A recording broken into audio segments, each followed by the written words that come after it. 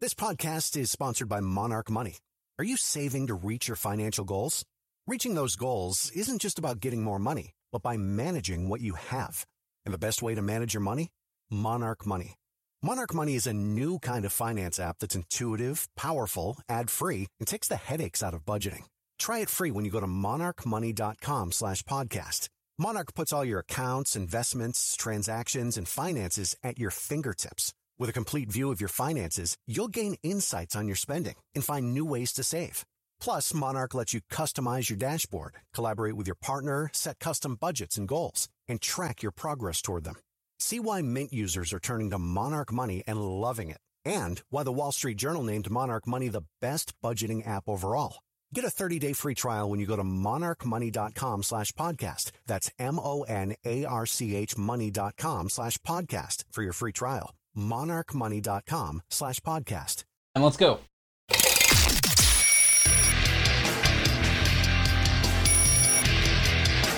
This is Good Morning Liberty.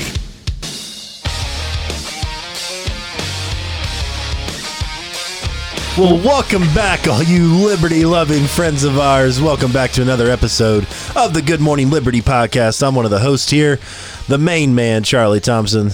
Follow me on Twitter everywhere. Just me. Just you. What's your Twitter handle? How can I follow you if you don't say it? Well, people know me, so I don't need to announce it, but it's at McCoy 3 p.m. if you want to know. But anyway, across from me is the one, the only, the notorious, I almost said nefarious, but you're not. You're just notorious. Sure. Nathaniel Paul Thurston. Hey, you said my full name. Yeah. I almost gave out the two middle digits of your social security number because they're the same as mine.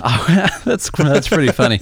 I always wondered if I was going to run for political office, which I never will. If I were going to run for political office, if I would use my full name, Nathaniel Paul Thurston. Just use Nathaniel Paul. Nathaniel Paul. Then I have Paul. Then you have the Paul. Yeah. That would be good. You already have that. Yeah, that'd be good. Well, happy Valentine's Day, everyone. It's a day full of love, laughter, cheer, and maybe sad for some of you, and that's not good. Yeah. But you can look at every single day of the year if you want to, and making sure that you are loving the people around you the same as you would on Valentine's Day. We'll be your Valentine. Yeah. Okay. If you don't have one, then Charles and Nathaniel will be your Valentine today. I remember, so you've got one. Let me tell all the people out there how good of friends we are. I remember one year, this is probably about 5 years ago, I went through a pretty bad breakup. That actually was a marriage dissolution. Yeah. I think those are called divorces. Yeah. But we signed an MDA, which is a marriage dissolution agreement. Oh, okay. That's what a divorce is, the fancy term, the legal term. So I had one of those MDAs, and Valentine's Day the next year, your wife was very sweet and got me a card and said, "Happy Valentine's Day. Everyone deserves to have a Valentine."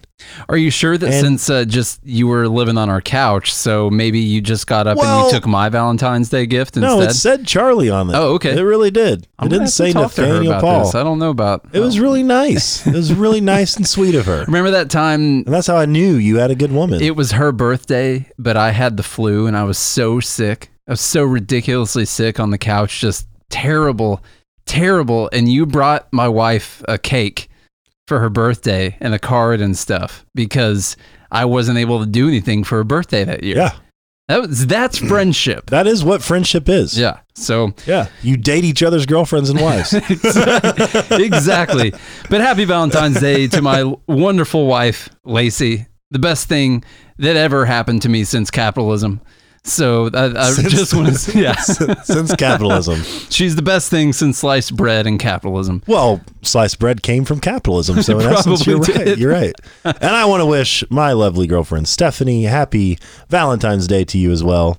I mentioned this yesterday, she just released a podcast called Make It Work, so go check that thing out if you want to. Yeah. It's a girl conversation, but it's funny, and it was different from guy conversations? Well, it's different from politics and economics, but if you just want a fun show to listen to, they tell some funny stories, and it's all about making it work, which is kind of what we do here too. That's a pretty good message. Yeah. Make it work. Make it work. Yeah, I like it. So anyway, what else is going on this Friday, Nate? I think we have a few announcements. Let's get those out at the front of the show.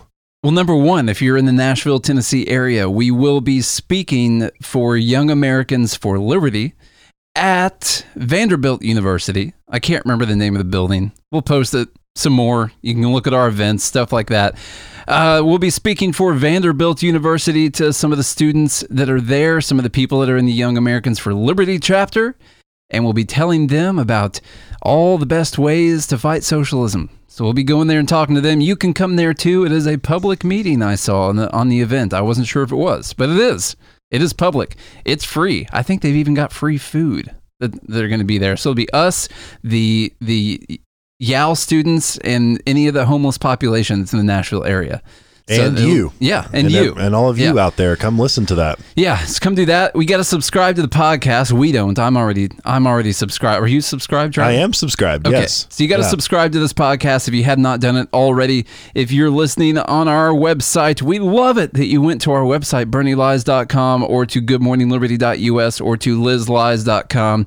Any of those things, and you're listening to our website right now, or listening to our podcast right now, reading one of the articles, whatever it is, subscribe to this podcast, because we release a new episode every single day of the week when we feel like it, and you can get on there, learn about life, liberty, and our constant pursuit of meaning in this life. Another cool thing I want to tell you guys about is, if you didn't listen to yesterday's show, go back and listen to yesterday's show, because we announced some really cool things that are happening here.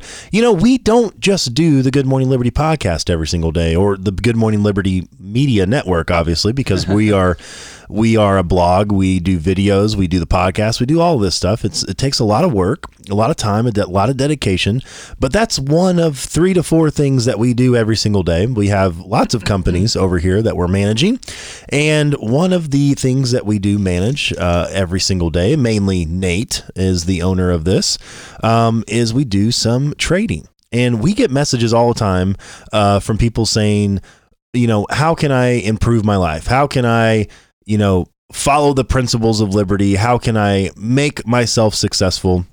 And so what we have decided to do was we have been heads down, and we have been working on providing you guys some very beginner education and some insight into what we do every single day with trading. And so I believe the tentative name for that is going to be the Liberty Trading Academy, by the way. And so we are going to wrap that up in the near future. And yesterday I told you guys, if you are interested at all in learning the very basics and getting control of your income and investments, then to hit us up. And we had a great response. We already had several people email Nate. So if you want to get in on that, if you want to be one of the early birds, because there's going to be a discount, by the way. We haven't announced it yet, but if you want to be one of the early birds, email Nate then that's at Nate@goodmorningliberty.us. Nate@goodmorningliberty.us. He may not reply, but we are keeping track of everybody that emails us there, and you will be part of the early bird special. I took Charlie through about an hour-long training session on trading this, because I spent about 5 years just learning how to do this and trading and losing some and winning some and trying to find a way to become profitable every day. And now that I feel really confident in it, or I'm going to be trying to teach people how to do this. And Charlie's not someone who's really spent a lot of time doing all this trading charts and all that. He knows, philosophically about the market, and he knows, what all of that means, but not the technical side of it. So I took you through, we spent about an hour where I shared my screen with you, and I was just showing you, hey, look at this. Let's see, this is how you can decide that you're going to do this, and you could do this strategy, or you could do this strategy, whichever one fits your brain, whichever one works the best for your mindset. Yeah. You could do any of these things. And so what did you think? What did you think from that? Did you pick up anything? Well, one, I thought that you are a really good teacher. You're a good speaker. That's why I record your voice every day on this podcast. I went to school for education. And and there are several things we talked about. And just to give you guys some of the words here that I have questions, there's about 10 to 100 different things you can do with moving averages. And so I was like, Nate, what's a moving average? And he explained it perfectly well for me. And I can't give it out right now. I'm not going to tell you what the answer is on the podcast. You got to send Nate an email. Nate@goodmorningliberty.us. get some insight on some of this stuff. Some of you guys that are already traders and you know all of this stuff, but there's different, there's resistant level price points. There's support level price points. You got to learn what the standard deviation is in the market. All of these wonderful things that I wrote down in my book saying I need to know more. And I can't wait. We are developing this thing for you guys, and I am just so excited about it. It's going to be awesome. Because you know what? You can go on YouTube, and there's all kinds of things to learn. There's trading classes you can sign up for. There are thousands of dollars, and you can try to learn some different strategies from all these different people. We are literally putting the comprehensive training together where it's not going to be very expensive at all. You're not going to be spending thousands of dollars. I've already spent thousands of dollars learning all of this from people. And now we're going to provide the opportunity to join the class for $50 a month? Somewhere around there. And if you're an early bird, you might get a discount on that. I already sit here every day trading. There's a camera right in front of me because we normally go live every day. There's a nice microphone right in front of me because Charlie bought it. And there's all kinds of things right here. I'm like, well, I could just go live. I'll make a YouTube account. I'll make a website on Wix really fast. And we'll just make a class out of it because I'm already sitting here doing this for a couple hours every morning. So that's why I'm like, hey, I'm not going to charge you $5,000 to join my trading class. Just pay $50 a month and you can watch me trade live. You can learn all of these things about the market. And that's how we're going to do it. I'm pretty pumped about it. It's going to take a little bit of time to get all of it together. Got to make presentations on the 3 main strategies that I use. Got to explain all the other strategies that there are because I want you to pick a strategy. At the end of the day, I want you to pick a strategy that works best for your mindset. That's something that I found out was that there are an unlimited amount of strategies out there in trading. So many strategies. And I went through all of them. And what I ended up finding out was that regardless of how good the strategy was, if it did not fit my line of thinking, if it did not fit my risk tolerance, if it didn't fit my mindset, then I wasn't going to trade it properly. So I'm going to present the 3 that I think are just a fail safe. Here's a for sure thing that you do. Here's the price points. Here's the numbers. Here's your stop loss. Here's your profit target. Here's how long you're going to stay in it. All those things we'll present. And then we'll also present all of the other potential strategies that if they work better for you, then you can trade those strategies too.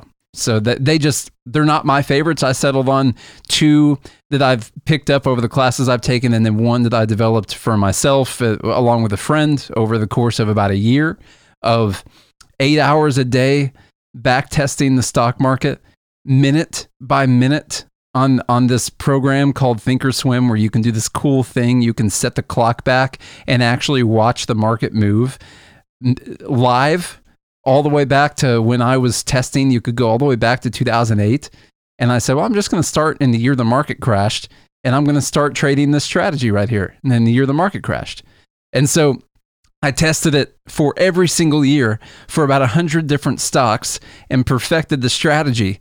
Over that amount of time, we kept taking it, tweaking it, figuring out what worked best, add stuff to it, and then test it again over several years. And if it ended up better, we kept it in the strategy.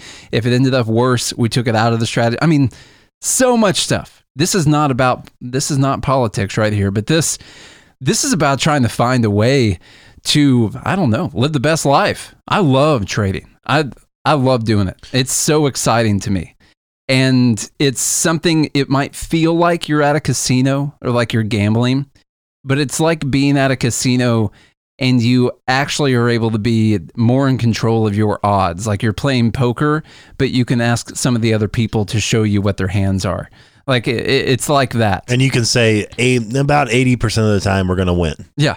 So far it's about 80-85% of the time. How much would you bet if you knew that 80, like if you're on a game show and they're like, hey, the probability that you're going to pick the right curtain is 85%. I mean, how many times are you going to throw all of your stuff at that curtain? Yeah. Almost every time. You put your house on it. You probably would. Now, let me teach you a marketing trick here, Nate, because you said around $50 a month, but that's not what I'm going to say here. It's going to be about $47 a month, which works out to about $1.50 a day. Yeah. Literally $1.50 a day. And for those of you early birds, like I said, email Nate at email Nate, which is nate@goodmorningliberty.us, nate@goodmorningliberty.us. All of those who email, we already have had several of you email in, so you guys are already going to be on the early bird list, and you get to get updates before anyone else, and you get to get in before anyone else. And then the other thing I want to say is, one thing I hate, we talked a lot about yesterday about being able to learn online and learn different kind of educations. One thing I hate out there is a lot of times people will sell you a class or they'll sell you some education and then they just leave you. Like, you can't ask questions. We're not doing any of that. Yeah. This is going to be, not only are you going to get the education, but it's going to be a community of people that all are doing and wanting the same things. They're all pursuing liberty. They're all controlling their income. They're all doing all of that, improving their lives and improving the lives of their family. And you all get to bounce ideas off of each other and us. So It's not like you don't just get the class and you're left high and dry, because I can't stand that. So email Nate@goodmorningliberty.us. Get in on that early bird special and get all the updates, because we are cranking it out. Yeah. It's going to be fun. I'm excited about this. So let's talk a little bit of liberty today. I know everybody wants to get on some liberty news, and I found an interesting article yesterday. I told Nate about it. I'm like, dude, we've got to talk about this, because I just love capitalism. I just love it so much. It's good. And we always have these complaints like, oh God, healthcare is too expensive. I don't know what I'm gonna do. It sounds just like that. Yeah. Everybody's sick in my family and I can't afford it. That's a serious problem. It is. It is actually a real problem. And, another problem along with healthcare prices includes drug prices. Yeah. Pharmacy. It's too expensive. It is. Way too expensive. I tell a story about my dad has to get insulin, and he's actually on Medicare now, and he has to have his supplemental, pharmaceutical plan, which is Part D, I think, of all the Medicare parts or whatever. And he goes like some months where he pays like $90 for a 90-day supply. And then once his bucket runs out or whatever, he has to pay like $1,200 for a 90-day supply. And it's just crazy. It's just absolutely nuts. And so the whole pharmacy drug pricing industry is completely out of control. We have gone to great lengths to explain to you why pricing is out of control and why it's a problem. It all stems from government. Go back and listen to the last 180 episodes that we've done. We have talked about healthcare more than anything, because one of our other businesses is actually in healthcare. So we do a software development for healthcare companies that helps them manage their healthcare more efficiently, because of all the gigantic red tape and government bureaucracy that you have to jump through just to provide healthcare. So that's one of our main companies among the other things that we do here. So we know a lot about healthcare. But I found this article yesterday and I told Nate, God, I love capitalism so much, because capitalism is going to solve our problems. Liberty solves our problems. So let me tell you the story out of CNBC. Here's the headline. Amazon just filed a bunch of international trademarks for Amazon Pharmacy. Nice. Now, why would they do that? Why in the world do you think Amazon would file international trademarks for Amazon Pharmacy? Just for fun. No reason at all. Yeah. Oh, they're like, we want to get in on this game. We can't wait to charge people high prices. Now, is Amazon known? Is Amazon known right now, in the years that they've been in business, have they been known as a company that just charges high prices? Or do they bring you goods and services at a cheaper and more efficient mark than anyone else out there? Are they putting other shops like Walmart and Target to realign how they're conducting their business so that they can compete with Amazon, because Amazon keeps taking more of the market share? No, that's not it. No, Amazon's not charging higher prices. They are making Walmart and Target and everyone else. Do you typically go on Amazon because you look at a product on a shelf and you're like, you know what? I bet I can get this for more expensive on Amazon. No. Everyone always goes, I bet I can get that cheaper on Amazon. Yeah. You always say that. And they'll ship it to my house. I don't even have to like put it in my car. This box won't fit. I can't tell you the amount of times I've been at a store with my beautiful and loving wife.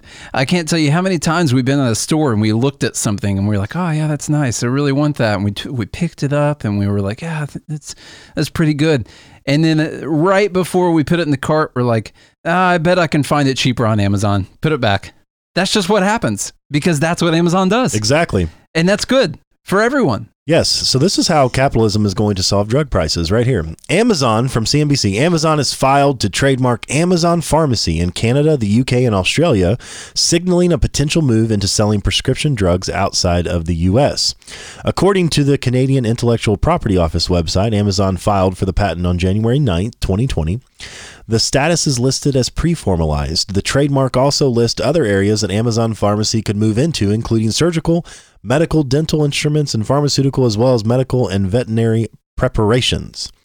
A spokesperson for Amazon-owned PillPack confirmed the filing and noted that the company has also filed trademarks in Brazil, Canada, China, Egypt, the EU, India, Israel, Japan, Mexico, Singapore, Taiwan, Turkey, and the UAE, United Arab Emirates.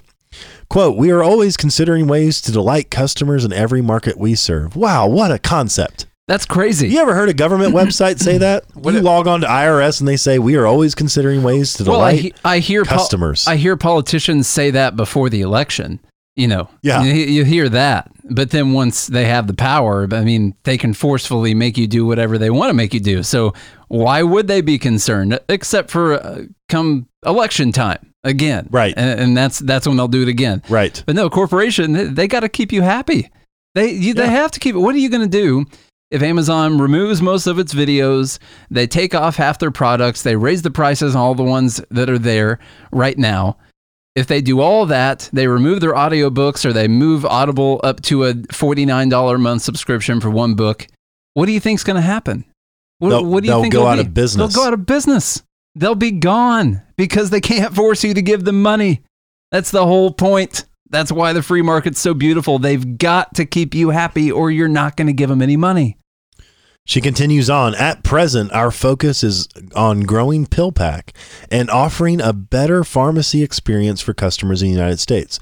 Now, what's the number one complaint about pharmacy experiences for customers in the United States? Well, first off, it's super expensive. And then after that, that's the first complaint. The wait times at a pharmacy. My pharmacy, I literally, if it's not a life-saving medication, I decide whether or not it's worth it, to tell you the truth. It's so the CVS next to my house is the most god-awful place I've ever been to. There's 20 people in line all the time.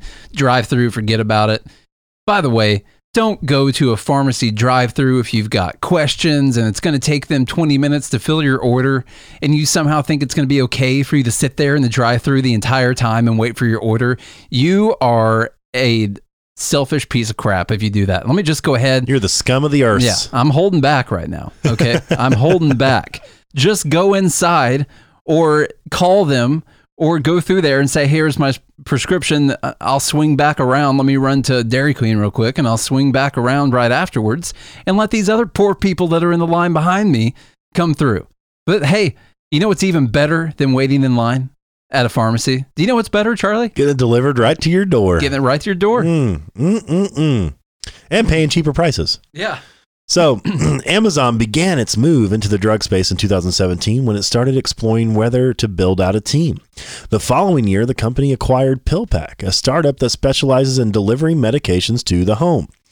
That signaled an early focus on the U.S. prescription drug market where PillPack is headquartered, but the company had dabbled in introducing prescription medications to its marketplace in Japan with the support of local partners.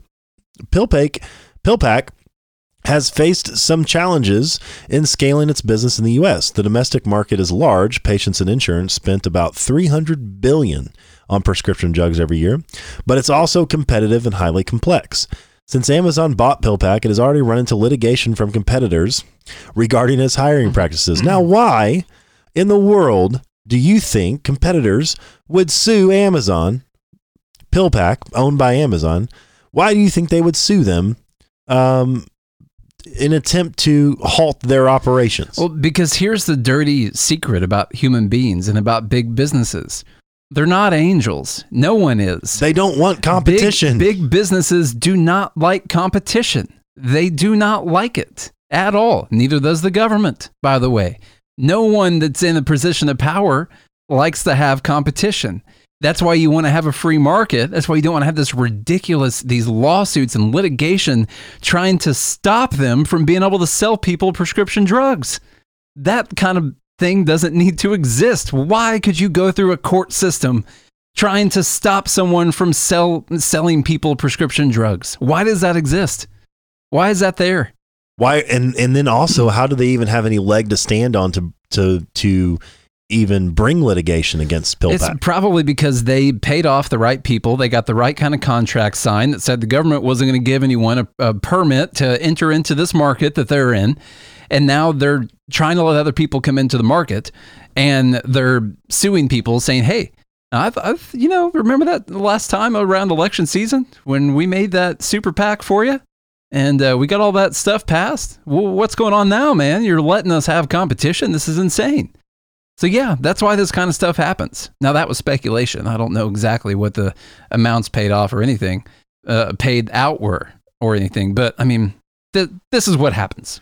Right. And, the other companies don't want this competition because what do they also know about Amazon that we know about Amazon? They bring you products and services delivered directly to your door at a cheaper cost, and it's more efficient than anyone else out there, which is why they're gaining so much market share. It's why I don't even go to the grocery store anymore. I don't. I have my groceries delivered to my house. Now, I am going to go to the grocery store later because I need to pick up some seafood that I'm going to cook tonight. But almost everything I do is almost all at Amazon. Why? Because it makes your life easier. They make my life easier. It saves me time, and saving me time saves me money. Yep. If somebody else can shop for me and bring it directly to my door, and I don't have to waste the hour or 2 hours it takes to go to the grocery store, find all the items, and bring them to my house, just like grocery stores save people time from going to farms and getting all their stuff from different farms. Yeah. It's just another evolution in capitalism. So here it comes to pharmacies and to, fed up consumers when it comes to the drugs that they want a more efficient process and they want it cheaper. Amazon is stepping up saying we're going to do that. What's really funny, something I pointed out earlier, is you see they're running into problems in the U.S. They're getting litigation from competitors trying to stop them from entering the markets. But they filed all of these worldwide trademarks so they can do this around the world. What's going to be so interesting is when they can start delivering medications to people around the world and they can lower the cost of prescription drugs that other people around the world are paying through their system because that's what they're good at doing. And then Bernie Sanders is going to stand up there and say, look at what we're paying versus what people in other countries are paying for their medication. And it could purely be because they allowed Amazon to come in and start selling people prescription drugs, and we didn't. It's hilarious. It would be the day where he starts praising Amazon. Oh man, that's not going to happen. How is he going to demonize Amazon in one tweet and then, say how, look at all these other countries getting all these lower prescription drug prices. We need the same thing over here. How's he going to demonize Amazon? And then I bet you I can go to Amazon right now and his book is available in 3 different versions and you can buy it on Audible probably and listen to the audiobook. Yeah. But he's also going to demonize Amazon. Do you need Amazon or not? Do you want Amazon or not? Okay. If you don't, then don't use them. This is just I love good stories. And to me, this is a great story of how capitalism wins. Yeah. It solves problems, real, actual problems. You know how long it would take the government to come up with a solution like this? Never. Never. Yeah. They would never even have this idea. Never 100 hours. They would never have this idea ever. And luckily, we have guys like Jeff Bezos and people working for him that are willing to take the risk, that are willing to go out there and solve people's problems. And it makes everybody's life better. Man, I'm not on many drugs, but I kind of want to get on some just so I can have Amazon deliver them to me. There might be a reverse incentive there. I'm not sure about that. One thing I was going to say. Can you send me ibuprofen? Yeah. One thing I was going to say as a disclaimer, there are places that are already shipping out prescription drugs. Those are the competitors that are trying to stop Amazon from being able to do this. My wife gets a few different things that get delivered to the house already. But they are trying to open up this market for more drugs to be available, and they're Amazon, so they're going to do it better than the other places that are doing it. And it's going to be faster, and it's going to be more efficient, and you'll be able to do it cheaper. Now, we just need to tackle the problem of, this is the price of the delivery of the medication. This is that price. We're still not doing anything about why is the medication so expensive before it gets delivered to the consumer. Why is that a problem? So there's still all kinds of other underlying issues here. This is kind of a top end into the last mile solution here, where they're trying to they'll reduce some costs off of people, or they'll make their lives a lot easier. If you think about senior citizens that are on 15 different medications, and they're all just going to get delivered monthly in one box from Amazon, and all of them are, they'll probably already put them in a freaking pill box for you. They'll already be delivered out. I guarantee they're going to do that. If not, I'm going to try and sell them that idea. But they'll do this already. Okay, so this is going to be really good if they're allowed to do it. Just like drone delivery is going to be really good if they'll allow people to do it. They issued, I think it was CVS that won the contract to be allowed to be able to deliver things via drone. So they're trying to fix some of the problems already, but they're only going to give CVS and UPS and Amazon and Google, I think, or possibly are the ones that were able to get the permits for being able to deliver things via drone. And no one else can get into it right now. Walgreens can't get into it and deliver medications via drone because CVS is the one that got the one permit for the prescriptions to be delivered via drone. Okay, FedEx can't get in to delivering everything via drone because UPS is the one thing that got the permit to be allowed to legally deliver things via drone. Okay, so you can already see in this market, this is day one. 20 years from now, when we talk about how UPS has a monopoly in drone delivery, this is how it starts right here. This is how it starts because they said, hey, we're only going to give one person a permit to be able to deliver packages via drone. That's how it starts right there. So you got to be aware of all these things before we just get so bent out of shape and complaining about everything and calling things monopolies and having all this hatred towards different people. You got to be able to pinpoint where it started so you can get your mind right on these issues. 20 years from now, you can tell people, go back. I recorded this podcast, Valentine's Day 2020. Yep. Go back and listen to my recorded voice where I called all of this out. You saw the future. Okay. Speaking of groceries, Charlie was talking about groceries. Good news. Yeah. This is cool. It's another feel-good story here. Now this is cool. Is this a feel-good Friday? I just got too excited. It's pretty feel-good, although the end of the podcast might not feel all that great if you're a Bernie Sanders supporter. But hey, this is an interesting conversation because people like Bernie, the socialists, are talking about worker ownership of these corporations. That's their thing. That's what they want, right? Now, they want you to build the corporation and take out all the risk and to make sure that you build all the stores and to do all that, and then hand over the ownership, in quotations, to the people who didn't have to front anything to be able to build that. Okay. But there is a large corporation in the U.S.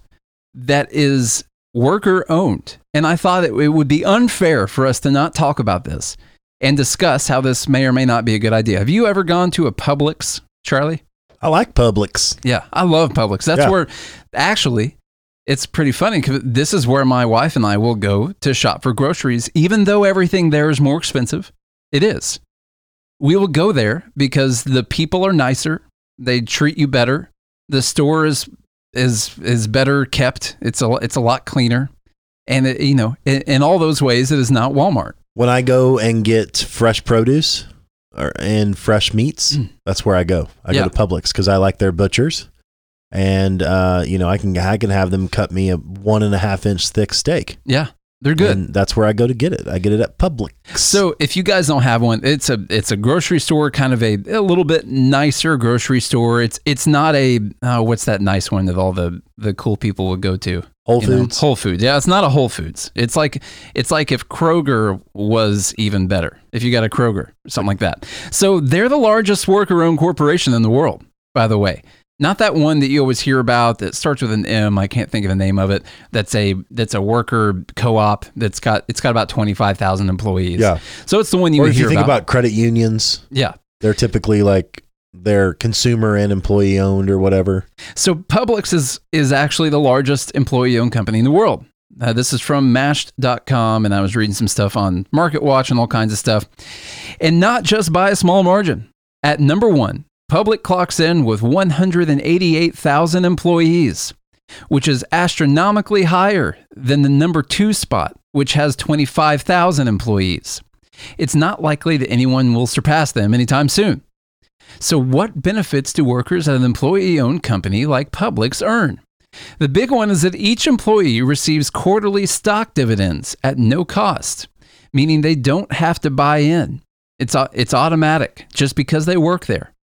Combine that with the fact that Publix is making record-breaking profits, and that makes for a nice stock payday. They've got 1,200 locations, by the way. So they do pay out dividends, and I think it's based on the amount of time you've been there. Your dividend share will go up automatically, and people are happy working there. They also, I think their minimum wage is already around $13 an hour, something like that. So it's just, yeah, everyone's happier there. And what I thought was important to talk about in this was, I'm not against this whatsoever. And here's the other untold truth. No one forced Publix to do it. Yeah, that's the thing. No government forced Publix to do this. And they actually, did this of their own free will. Actually, their founder is still worth $3.2 billion. Wow. Yeah, but what their CEO makes. The workers and the CEO, by the way, started out bagging groceries at Publix. That's where he started. Wow. But the workers own 80% of the shares in Publix, and they get a dividend payment from it. So I just wanted to point out, like Charlie said, that I'm not against this whatsoever. This is voluntary. This is something that after they built Publix, they decided they wanted to do. And that's totally okay. Publix is more expensive than every other grocery store you're going to go to in the area, but they're not forcing you to come there. They're not your only option. You've still got Walmart. You've still got Kroger. You can still go to the dollar store and pay too much for lower quantities if you want to. So you can still go to all of these places and get groceries. So none of this is compelled by force. That's the important part. It's totally okay for this idea, this worker-owned company, to exist as long as it's voluntary. And yes, it has made the store more expensive than all of their competitors, but they still exist in a free market. You've still got other options. And my wife and I freely choose to go there and pay more for our groceries because it's a better experience. That is completely different from decreeing this from the top down, where everyone has to do it, regardless of your financial situation in the location, in the store. And then every place is more expensive and you don't have any cheaper options if you don't have the money. There's a really big difference in this. And now they say it's a worker-owned company. But the issue is, what do you think happens if Publix goes bankrupt? What do you think happens if they go out of business? Do you think they come after all the workers? Do you think they take a bunch of money from them? Now they'd be an LLC or whatever anyway, so your personal stuff doesn't get taken. But you know what I mean? The workers did not all put in a bunch of money and risk it, and they're going to lose all of it if the business goes under. In fact, they don't even technically own any stock. No, they just own, it's not a publicly traded company. Right, so, it's private. Yeah. It's just 80% of the company is set up to share among all the employees. So like when you get hired, then now you get included in the 80% share. It's just, It's literally 80% of the bucket.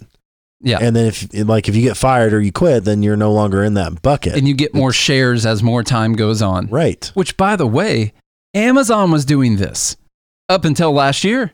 Until Bernie Sanders ruined it for everybody. Up until they forced them to pay everyone $15 an hour, they removed their automatic stock bonuses for everyone. A lot of people were upset about this because they were like, hey, I used to get a share of Amazon that's valued at that time, valued at $900,000 a share. Now it's up over $2,000. Now it's up over $2,000. And there's a lot of people who were going to be receiving $1,000 stock that was going to double in price over a year.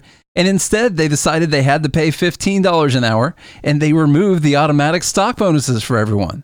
But they were already doing this. There's this really interesting idea that I've been thinking about. Any company is worker-owned.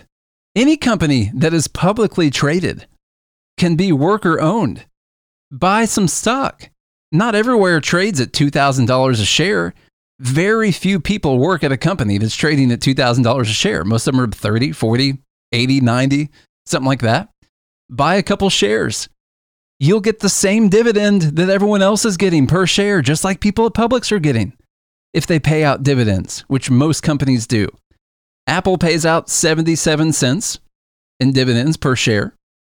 You could go do that. They make quarterly dividend payments. If you work there, then buy a share of Apple every year, just like the people at Publix get a share of Publix every year. You don't have to compel this by force. Publicly traded companies are publicly owned companies. That's literally what they are. Only maybe the employees are not the ones that are buying into it. But then you've got 50% of the American people that own stock in 10,000 publicly traded companies. These already are worker-owned companies. They already are. You already get dividends if you buy the stocks. You already get percentage discounts at most companies. You get a 10% discount at HCA, right? For buying shares. I think that's what my wife gets offered. Mm-hmm. That's a good discount.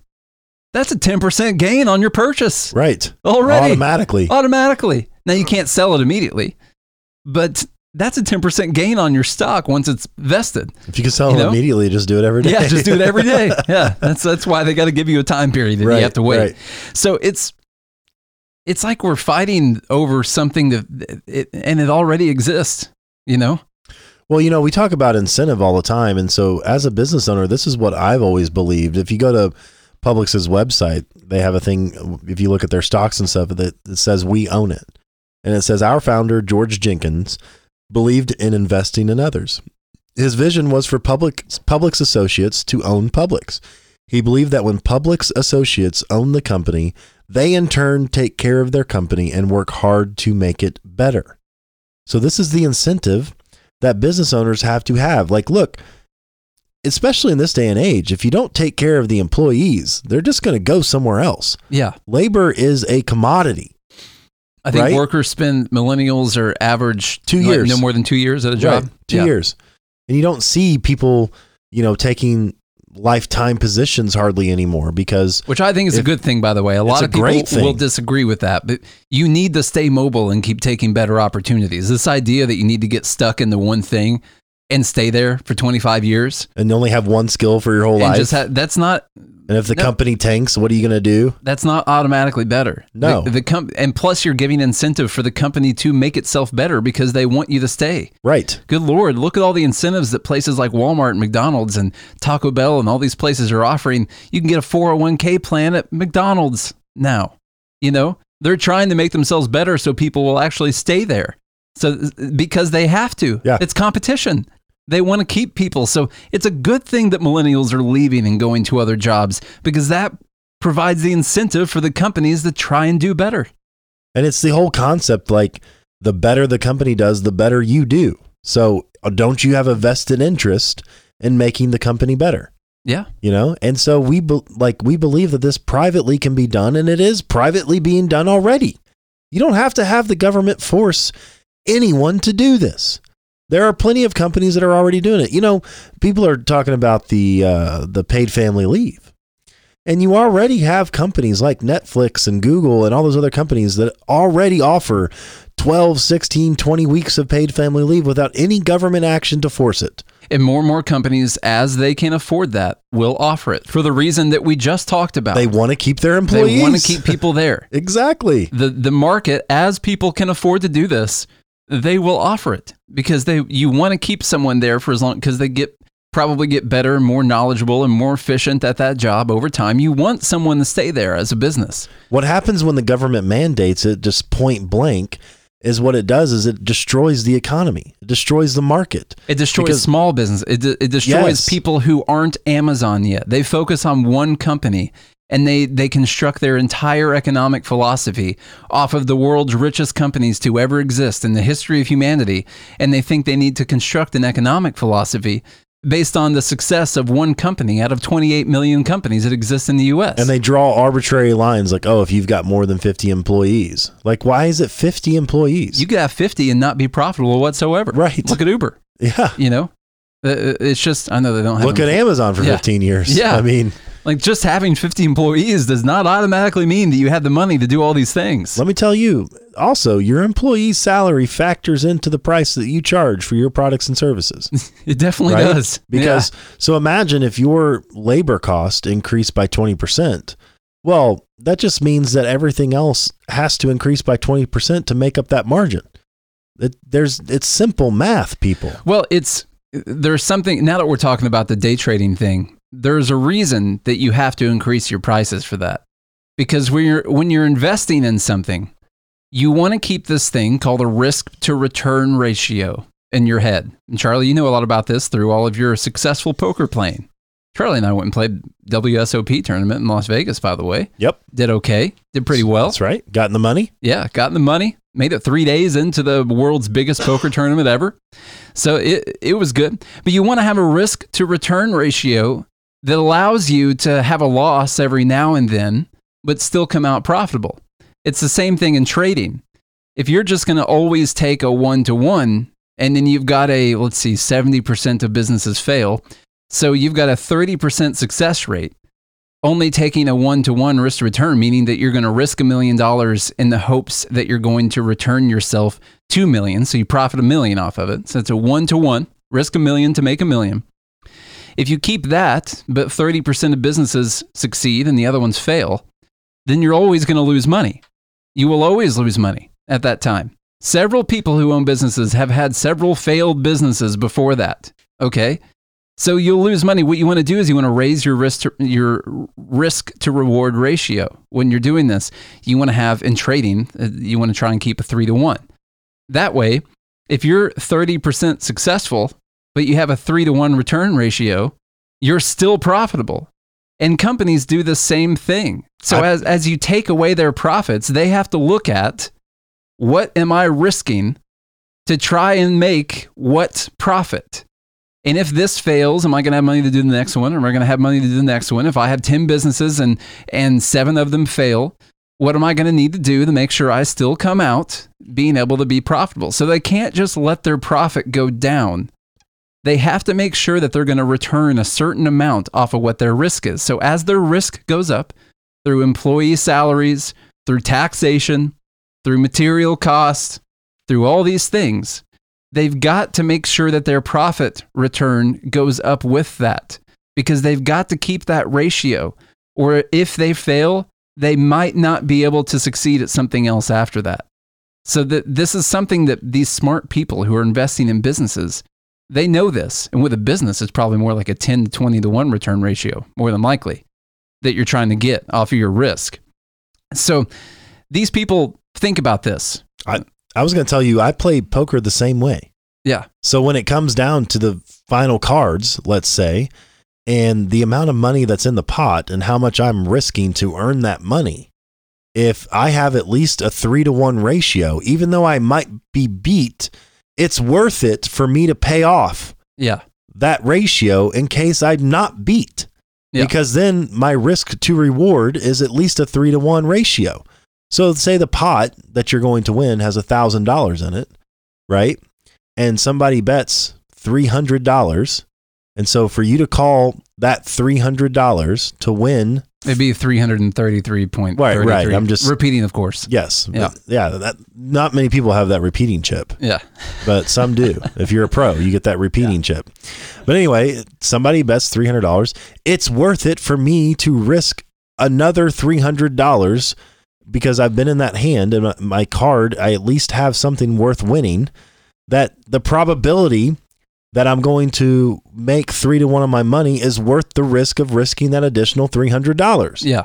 That's the way that it works. In poker, it's the same everywhere. It's just investing. Yes. When you buying a stock is like Jeff Bezos buying a company. It's the same thing. He's making an investment. They bought PillPack for whatever, $100 million. You think he's going to do that because he thinks he might make $10 or $20 million over his risk? No, he's not going to do that. He's going to say, look, there's a $300 billion drug market in the US. Yeah, I'll pay $100 billion for PillPack. Sure, I will do that. So I don't know what he actually paid for it, just to get that Right. Just to get that clear. So that he'll pay and acquire PillPack. He's buying it's like you going and buying stock in a company. This just on a bigger scale. Well, look, Facebook bought Instagram for $1 billion. Everybody thought it was crazy. And now what? Instagram is worth like $8 billion. Yeah. So honestly, they sold too soon. I think they're worth about $30 billion. Yeah, maybe more than that. It's actually a pretty good amount. Yeah. So it's not all black and white. It's not all that easy to figure out. Publix is a great company. Instagram's worth $100 billion. Oh, wow. Yeah. So that was a good investment. Yeah, they bought it. Facebook bought it in 2012, 8 years ago, for $1 billion. And they've got a 100-to-1 return. And then the guy who sold it to him jumped off the Golden Gate Bridge. Yes. Yeah. That's, Did he really? No. Oh, you're just the analogy. Making the reference. Yes. The guy who sold, what's the story from The Social Network? The guy who sold it, the guy who sold Victoria's Secret to the Limited. Oh, yeah. Sold it for a really low amount of money, and then it was worth like 10 times that a few years later. Yeah. And he killed himself. Yeah. Literally. He literally killed himself. Who's the guy that sold his Apple stock in the 80s? John King. Was it? Wasn't it Wozniacki or whatever? I don't know. He's probably still got a good amount. No, one guy, I can't remember the story, but he sold it in the 80s for like $20,000. And if he would have held on to it, it would be worth like $20 billion today. Our friend John had about maybe 5-10 grand worth of Apple stock that he cashed out at like 20 or 30. And it would be worth $300,000 or $400,000 now. Wow. Actually be worth way more than that now. Right. We talked about this with him a couple of years ago. So it'd be worth crazy amount right now. So I don't know. So it's just be open to these ideas. Publix is running itself kind of like what Bernie Sanders is talking about doing to all corporations. It's kind of socialism as far as a worker ownership idea of socialism goes, although that's not the actual true definition of socialism. So it's kind of like that. This in a voluntary market where they decide to do this because they're in a good financial position to do it, that's totally fine. Totally fine. But that does not automatically mean that every single other corporation is in the financial standing to be able to do this. Okay? So that's all I got to say about that. That's about it. That's about it. You want to talk about the gas pumps or you want to talk about BS? Either one? Yeah. Let's run it down. Let's go gas pumps. We can do BS anytime. So, we can do that. Bernie Sanders. Sorry. I just say BS because it saves me some time. Well, that's what it is. Bernie Do you want Sanders to talk about full of BS. You want to talk about our amazingly intelligent and economically literate former state of Illinois? Oh, what a great state. Our former home state. A state so good, people are just leaving it. Yep. That's how good it is. This is coming from a local news station back from where we're from, a really small town in southern Illinois. This is out of Carterville. That's where I used to live. Carterville, Illinois. I've lived there too. Yeah. If you think about Illinois, everyone says Chicago. And then what I want you to do is picture leaving Chicago and driving in a car for 6 hours due south. Yeah. And then you'll end up still in Illinois. In the middle of cornfields where Nate and I grew up as young pups. Yeah. I feel bad for Illinois. You guys have to realize Illinois is known as a very liberal state. It's only Chicago. And then people who go to colleges. Yes. That's it. In one of their most recent governor elections, every single county voted for the Republican, except for Cook County, where Chicago is. They still had more votes in Cook County than the rest of the entire state. So as far as Illinois goes, there's actually a big Illinois separation movement where they want to separate because the rest of the state is just getting raked over the coals by the top half of the state. And they want to actually separate and make Chicago basically, or the northern part of Illinois, its own state. And they should. I think that's an amazing idea. It would really help all the farmers down there. It would. Yeah. So there's legislation in Illinois filed to ban pumping your own gas. So out of Carterville, a new bill proposed by a northern Illinois lawmaker bans pumping your own fuel at all gas stations. Illinois House Democrat Camille Y. Lilly, who represents Oak Park near Chicago, imagine that. She submitted House Bill 4571 with the Illinois General Assembly on February 5th, 2020. The synopsis for this bill creates the Gas Station Attendant Act. provides that no gas may be pumped at a gas station in this state unless it is pumped by a gas station attendant employed at the gas station effective January 1, 2021. If signed into law, motorists will have to wait for an attendant to pump their gas at all Illinois gas stations. So there's only, I only know of one place that does still mandate this, and that's New Jersey. Yeah. Oregon had it, and I think they got rid of it, or they at least removed it for smaller gas stations in smaller areas, I think. So what this is a jobs program. That's what they're trying to do. Yeah. They're trying to get, and obviously it's going to increase the price of your gas. I don't know if you've ever gotten gas in New Jersey before, but it's definitely no Tennessee prices. It'll put a lot of people out of business. It'll put the smaller gas stations out of business who can't afford to pay the gas station attendant or raise their prices high enough, so they'll go out of business. And your big giant, like here in Nashville, we have Thornton's is a pretty big one. Mapco's another big one. They've got stores all over the place who could probably afford gas station attendants without raising their prices too high to lose business. But in essence, what the state is trying to say is that you are not competent enough to pump your own gas. Now, look, there are at least 45, 46 other states where everyone pumps their own gas. Listen, and I haven't seen any massive catastrophes of roving bands of gas guzzlers setting things on fire and spraying gas everywhere. That's the thing, because look at the first line of the bill. How are they selling this? An act concerning safety. An act concerning safety. Safety. Illinois is one of the only 2 to 3 states that has figured out that it's far too dangerous for you to be able to pump your own gas. All those people in Illinois, you know why they're leaving? Because damn gas stations are just too dangerous. That's why they're all packing up and leaving. Because they want safer gas. They've all been moving to New Jersey. That's what they've been doing. No. This is what the government does, by the way. They present you a new bill, and they literally say it's about safety. Is there any evidence whatsoever to provide any kind of truth that this has something to do with safety whatsoever? What's the unsafe part that they're trying to stop?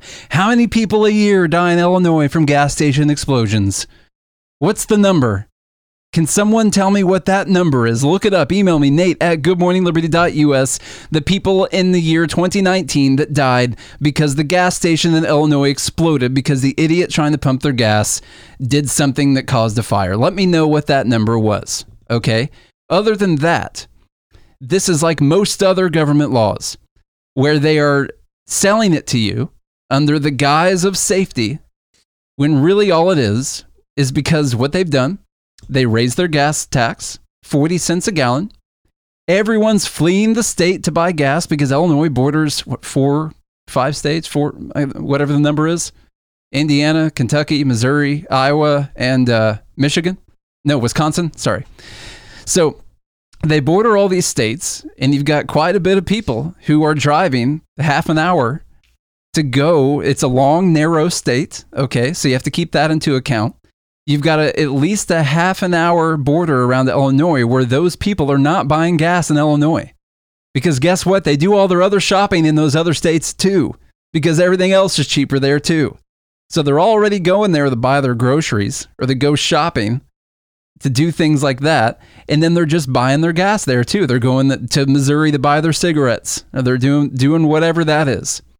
And so they're buying their gas when they're there too. And what they've seen is the gas stations are going to be going out of business. I'm sure this is already in response to tons of jobs being lost in the booming Illinois gas station industry. This is all kinds of jobs being lost because the gas stations are losing millions of dollars and they've had to cut back on their employees. So what does an incompetent, illogical, irrational government employee do when they see that they've made it so impossible to provide cheap gas that gas stations are having to fire people? What do? Well, they try to mandate something that's going to force those gas stations to hire more people. That's how you create more jobs, is through force. That's how you do it. And then what you'll end up with is just gas that's much more expensive still. And the people, since they're not being forced to buy gas at those gas stations, now that you're going to make the gas even more expensive, Anyone who's still spending time going to an Illinois gas station but lives within half an hour is going to be much more likely now to go outside of the state to buy gas. And it's going to be an even worse situation where even more gas stations go out of business. This is a daily thing that I say. This don't make no sense. It don't. We should start a podcast that don't make no sense. I just looked up the history of self-fueling, Okay. by the way. That's very interesting. Yeah. So it starts all the way back in the 1930s, mind you. There was, in the 20s, there were some coin-operated stations in the Rockies, and that continued out through the 60s. So there was some self-service that started. You put in a couple coins, like you would a parking meter. Like an air hose or something, air compressor. Yeah. In the 30s, in 1930, there was a 20-store Hoosier Petroleum Company. They attempted self-serve fueling, but the California Fire Marshal deemed the practice a fire hazard and put a stop to it. Probably because one or two people died in the entire state. Yeah. So in 1939, another company developed the shutoff valve, and it is the forerunner of today's cutoff valves. In 1947, it was the first modern self-serve gas station in Los Angeles. And in 1964 is where it really turns around. John Roscoe's Big Top convenience store in Westminster, Colorado, he opened the very first remote access self-service gas pumps in the United States. Let's see. And then in 1967, this is very important for all the Illinois people to look up. There's already been at least one state Supreme Court precedent set. In 1967, the New York Supreme Court rules in March that local ordinances barring self-service fueling are illegal. The case relates to the city of Yonkers passing an ordinance prohibiting self-serve unless the fueler had a certificate of fitness. The decision paves the way for other states to similarly eliminate full-service mandates.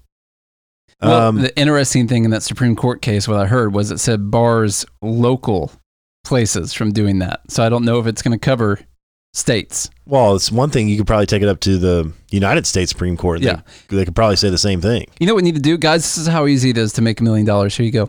All right. You ready? We're doing the trading class. Here's what we need to do. We're going to start a new class. We're going to record some videos.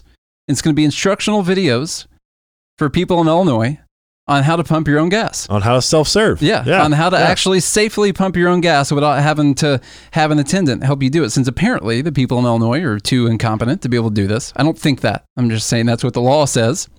So what we'll do is we're going to film a trading class on how to safely get out of your vehicle, use your credit card, and pump your own fuel without blowing the place up. Because there is a market for this in Illinois. Now the market's declining with population. But there is a market for this, and actually, we should see if we can get the government to pay for our class. That way, I said $1 million, that might be free market. We can probably get the government to pay us somewhere close to $1 billion to teach the class, I would say. So this is, I don't know. I think this is the way to go, is to create a fueling class. You gotta help people. It's people helping people. Positive stuff. It's a positive stuff. Yeah. It's positive things. I wanted to note today, more than 123,000 convenience stores sell fuel. 80% of all convenience stores, and self-serve is available in all states except New Jersey and Oregon. So I guess Oregon still it's not available there. Did you find how many people die? No, it doesn't say. It doesn't say that. It doesn't say that millions of people were affected by self-serve. Because this is an act pumping technology. This is an act concerning safety. Yeah. So I'm just trying to see how unsafe this has been deemed to be. When self-serve came around, they said it was a huge hit with consumers. Yeah. So unlike retailers, the public loved the idea from the start because convenience stores could sell unbranded gasoline from self-service pumps cheaper than the branded full-service stations. Customers flocked to convenience stores for their fill-ups. Quote from Roscoe, "The public is interested in lower prices and immediately went for self-service gasoline," said Roscoe. With gasoline typically selling for 20 cents per gallon, this is back in the day, a discount of even 2 cents per gallon translated into a 10% savings. That was significant enough to bring people in. By the way, his stores went from, I saw this earlier, his stores went from selling like 124 gallons on average to like over 500 gallons in the matter of months. By going to self-service? By going to self-service. I used to go, I don't know. Unbelievable. I don't know if you ever went to any, but the local gas station in the little town where I was from in Illinois, the one, on the weekends, Terry's Fuel and Service used to be a full service gas station. And the guy would come out and his son would come out and he would clean your windows for you and he would pump your gas and, take your money through the car and everything and say, hey, put 10 in there. And he would actually pump the gas for you. And I remember that for a long time. And then they stopped doing that. They don't do that anymore. And then actually when Illinois passed their new gas taxes and their new environmental laws on gas stations, he closed last year. He closed the gas station. Like the gas station that's been open your whole life. My entire life, this town's got one gas station. And as soon as they announced they were going to up the tax on it and they were going to up all of the environmental regulations and the minimum wage, he had just replaced all of his fueling tanks like 10 years before that, all of his underground tanks. He had just done that. And then they passed a bunch of new laws that were going to basically force him to buy all new tanks again. And he said that I'm out. I'll see you. It's not worth it. This is real life. This is real life, guys. There's no gas station in this town anymore. Literally, there's no gas station. And directly in response to the new laws that went into effect in Illinois in 2020 or 2019. So, this is not just libertarians complaining about things because we hate the government. These are actually things that happen. My family in Illinois drives half an hour to get gas. I'm not making that up because they already go to Missouri to buy all kinds of other things. So when they need gas, they will take vehicles to Missouri and they will fuel them up while they're in Missouri. Self-service gas station. Luckily, they've never died doing it. They've been okay. Apparently, they fixed that in Missouri. So, which is surprising, being Missouri. But just kidding. But it's just. This is not just us complaining about stuff, trying to be negative. This really affects actual people's lives. This is a business that had been open my entire life that closed because of state regulations, where now people in the town are having to drive half an hour out of town to get gas. This is not just making stuff up, okay? That's why we care about this stuff. That's why we care about liberty. That's why we argue for less government. That's why we argue for all the things that we argue. Because this crap actually affects real people, where you have people in Chicago and Illinois that have a built-in audience of a million people or however many people are in the city, declining, by the way, year over year. However many people are in the city, they've got a built-in amount of people that are going to their gas stations. They're like, oh, we can impose this law, and everyone's still got to get gas. There's millions of people here. We'll be fine. But then all the rest of the small businesses and the rest of the state has to suffer because of it. This is real stuff. This is the why. You have to find your why. Why do we talk about this stuff every single day? This is just one of the million reasons why we talk about this stuff every single day. And it's not for your safety, by the way. No, it's not. That's complete BS. Government is saying that you're incompetent, that you don't know what you're doing, you don't know how to pump your own gas. So what we're going to do is make sure people pump for you, and we're going to make it illegal for you to pump your own gas because it's so dangerous. People have been doing it for the last 60 years, but now it's dangerous. And so we have to protect you. We are the omnipotent, glorious, protective state, and we will not let you be harmed by these self-service pumps. You're going to have to pay a little bit more, but don't worry, it's for safety. Yeah, you're going to pay more, but it's just for safety. So no big deal. Now, the problem is Illinois is broke. That's the real problem. Illinois is in massive amounts of debt, and they don't want to actually cut their spending to take care of it. So what they're going to do is they're going to charge you, the consumer, more money in any way they possibly can to keep fleecing you to take care of the problems that they've created. So government, this isn't about you. It's not about protecting you, Illinoisans, at all. It's about making sure that they can keep stuffing their pockets and charge you more money for all of their failures. That's the problem. It's one of the things Thomas Sowell said. I'm going to have to paraphrase the quote, actually. I think I'm getting a pressure headache. My blood pressure's coming up with this. Yeah, actually, get so frustrated. I just get so mad.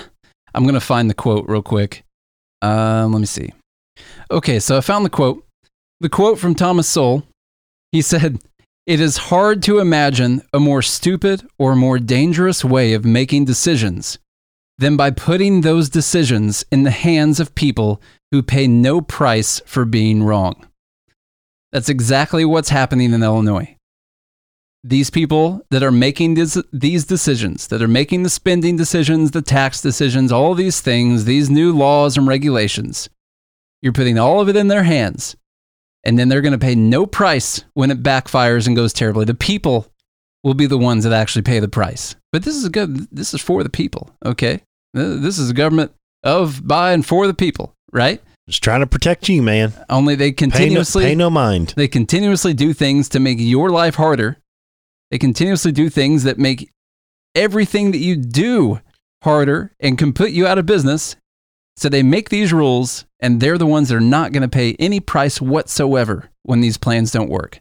That's a really, really stupid idea. Terrible idea. It goes for everything else the government does. I don't even know where to begin. I'm so pissed. So guys, go to, that's a good episode. We had a whole bunch of other stuff lined up, but hey, ran out of time. I hope you guys have a good weekend.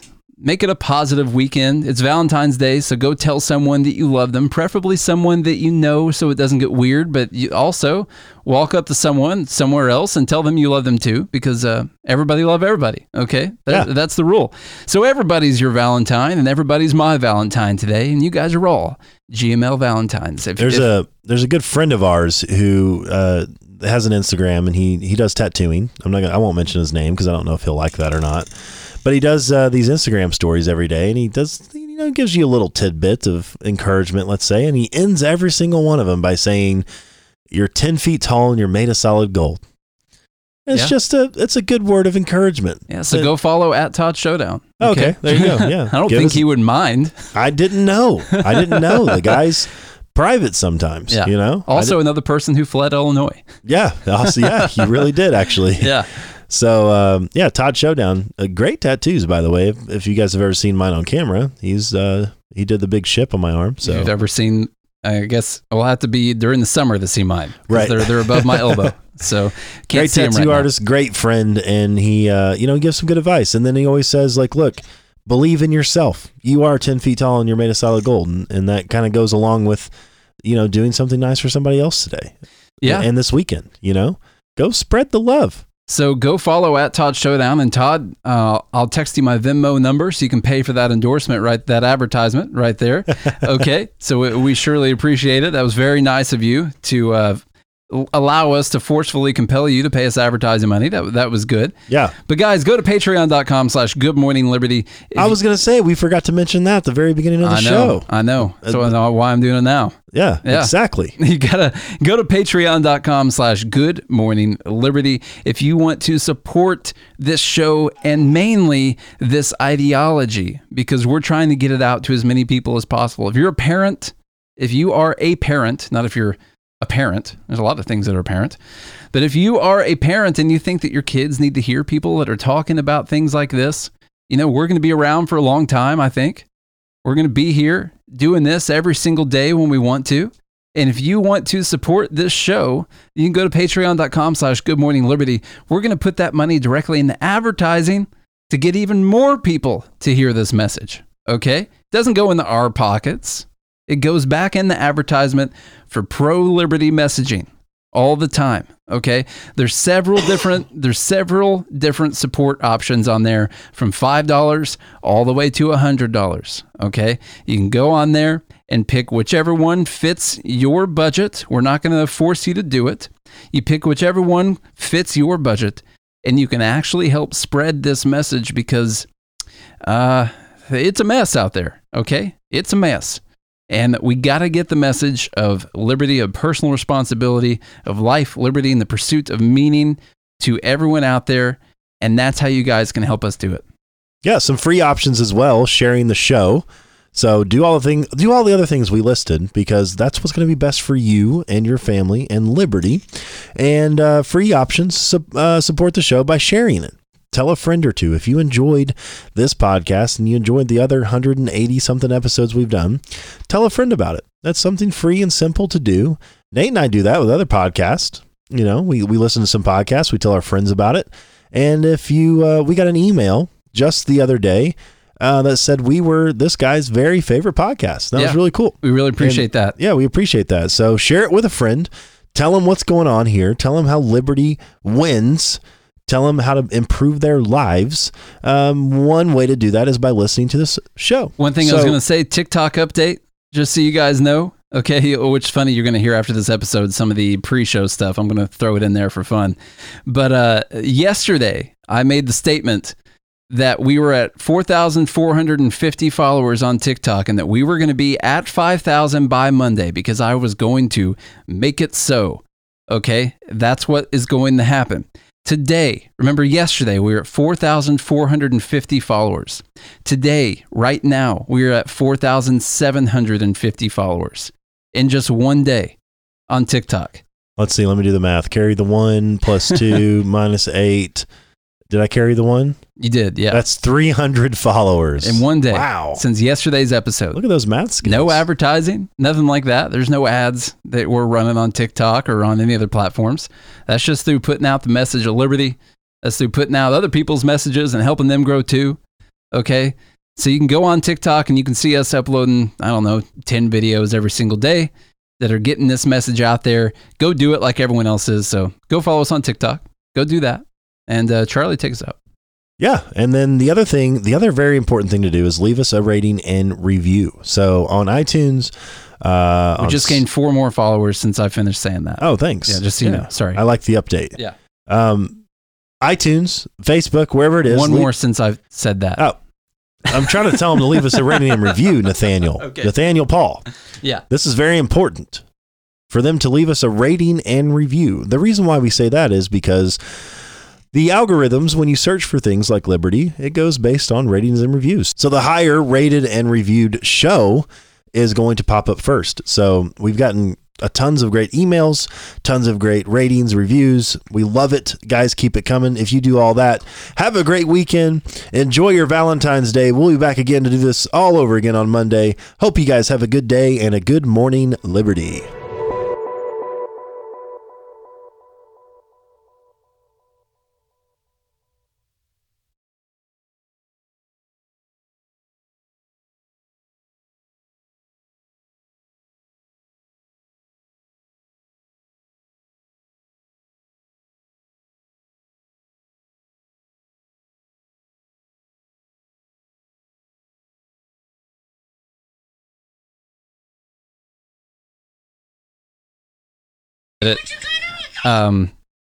We were at 4,450 on the followers. So, in 200 followers. And yesterday I said we're going to get to 5,000 by the end of the month. By the end of the month. Yesterday we were at 4,450 and now we're at 4,643. I got 4,645. Oh, okay. Well, going up that fast then. 4,647. Okay. 2,405 on the video views. 4648. Yep. TikTok, people. I've already started recording. 4653. Whoa. 2,500 views. Did you see Young Americans for Liberty is looking at suing the Bernie Sanders campaign? I saw something about that. I'm not sure I agree with that. Yeah. Can you trademark or whatever, a marketing technique? Is that possible? I don't know. And does that even fit within the principles of the organization? I don't know. I guess it fits with getting more notoriety. Now, if they called it,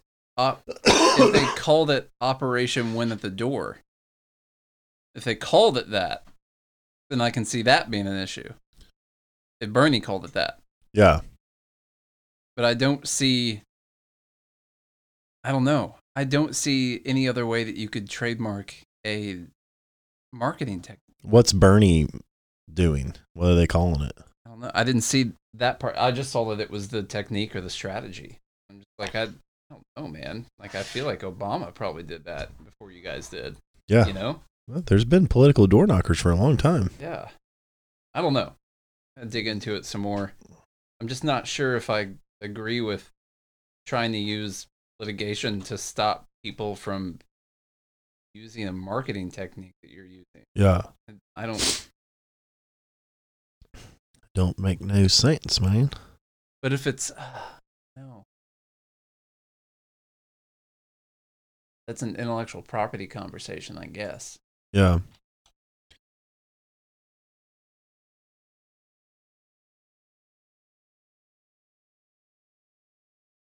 It's like if I make a new, just because I'm looking at one, if I make a new computer and it's got a keyboard and a screen that flips up and does everything a computer does, like, can Bill Gates or Apple sue me? You know? Yeah. Can they? Like what the dude said in Social Network, a guy who builds a really nice chair doesn't owe money to everyone who has ever built a chair. But Charlie, listen to me. Charlie, I know what I'm talking about. It's 1:30. Okay.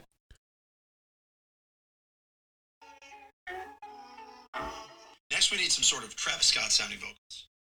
I like how he said that on his thing. It said we need a beat, and the track's playing, and all the other ones said not a beat. Did you see that? No, I didn't see that. That's funny. I'm going hard on the beat, yeah. You better put in a better on the beat, yeah. And now for some Obama. What the United States needs is progress. It's lit. Obamacare. Now for some Birdie. Billionaires and billionaires. We're going to finish out with a quick Trump. I'm so rich. I'm probably the richest guy. I know a lot of people. Turn the volume all the way up, and you're done. What the United States needs is progress. It's lit. I'm going hard in the beat, yeah. Like you better put in a better on the beat, yeah.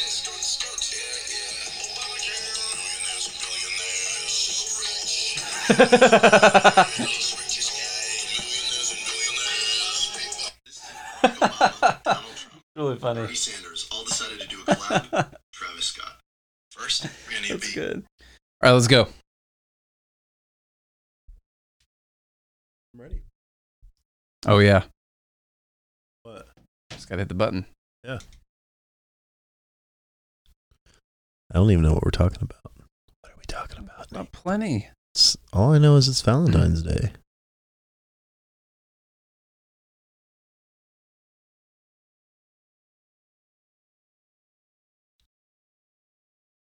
We'll be fine. Let's go.